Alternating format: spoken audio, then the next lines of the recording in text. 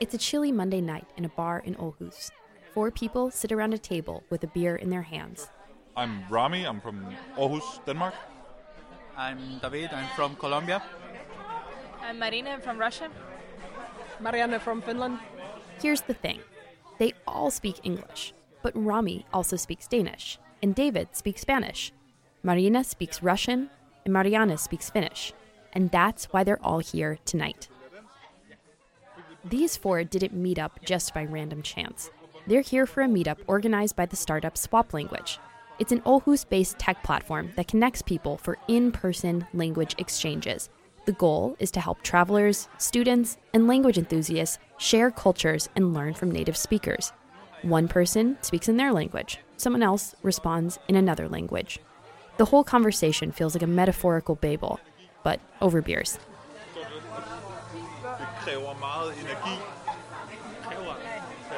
Takes a lot of energy.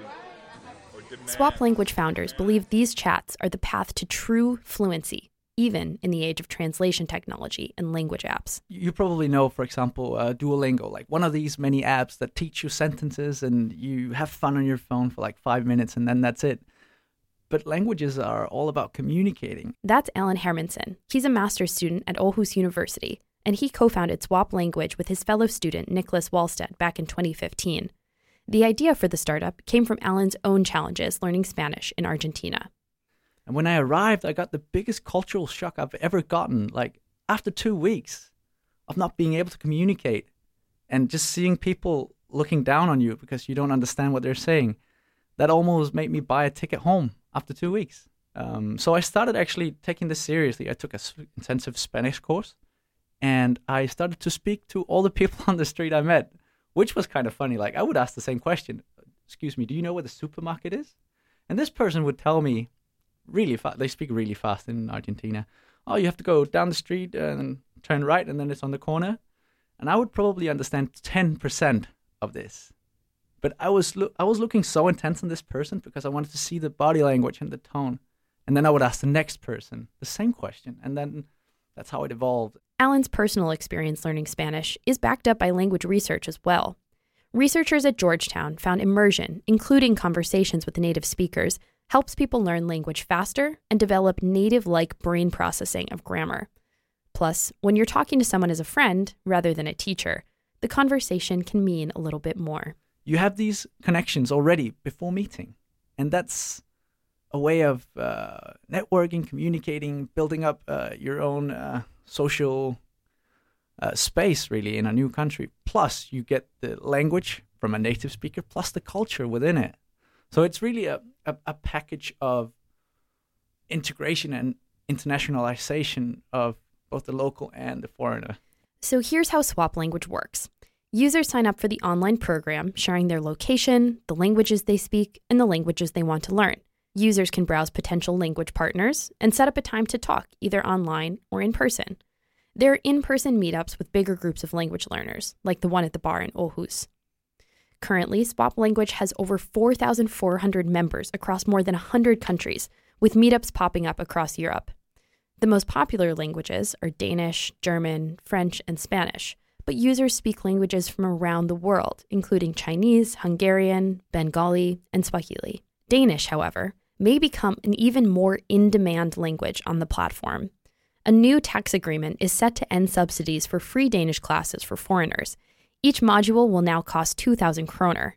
Given Aarhus and Copenhagen have the most members of any city, particularly among foreigners who want to learn Danish, Alan sees this as an opportunity for the startup. I really believe that Swap Language can make a difference here. Like, of course, there will still be people doing the language courses, but it's going to be expensive now. And Swap Language has this free service where they can find the native speakers. So I think we can do a huge difference, really.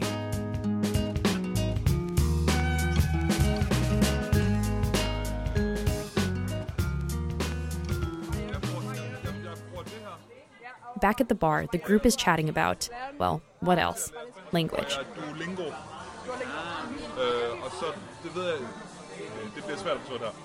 Swap Language er også en hjemmeside, The conversation may not be perfect, but David from Colombia and Mariana from Finland said that's what they really appreciate about this meetup. You know that the other person is also trying to learn a language, and that makes it easier for you.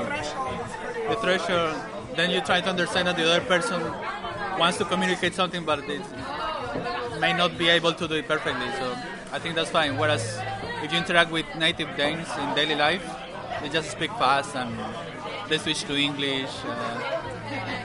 And I would say that here in this context, it's super important because everybody is aware that your level is either non-existent or very low. I mean, in my case now, for example. So to know that the other one is aware of that, and I don't get these weird facial expressions like, "What did you say? What are you trying to say?" It's more like, "Yeah, go on," and that's actually the magic right now. So. That mutual vulnerability, encouragement, and connection is also why Alan believes that language learning will remain strong, even in the age of translation technology. I like this saying, I think it's Mandela that says it, like, if you talk to a man in a language he understands, it goes to his head. But if you talk to a man in his own language, which he grew up with, you talk to his heart. And that's so true. Like, if you show a person that you've really sat down, understood his language and his culture, and the way you speak sounds exactly like him, this man will do anything for you. He will help you find a place to stay. He will help you find a job. He will help you with anything. And it's probably also going to be a good friend just by learning a language. And that's something that an earplug will never be able to do.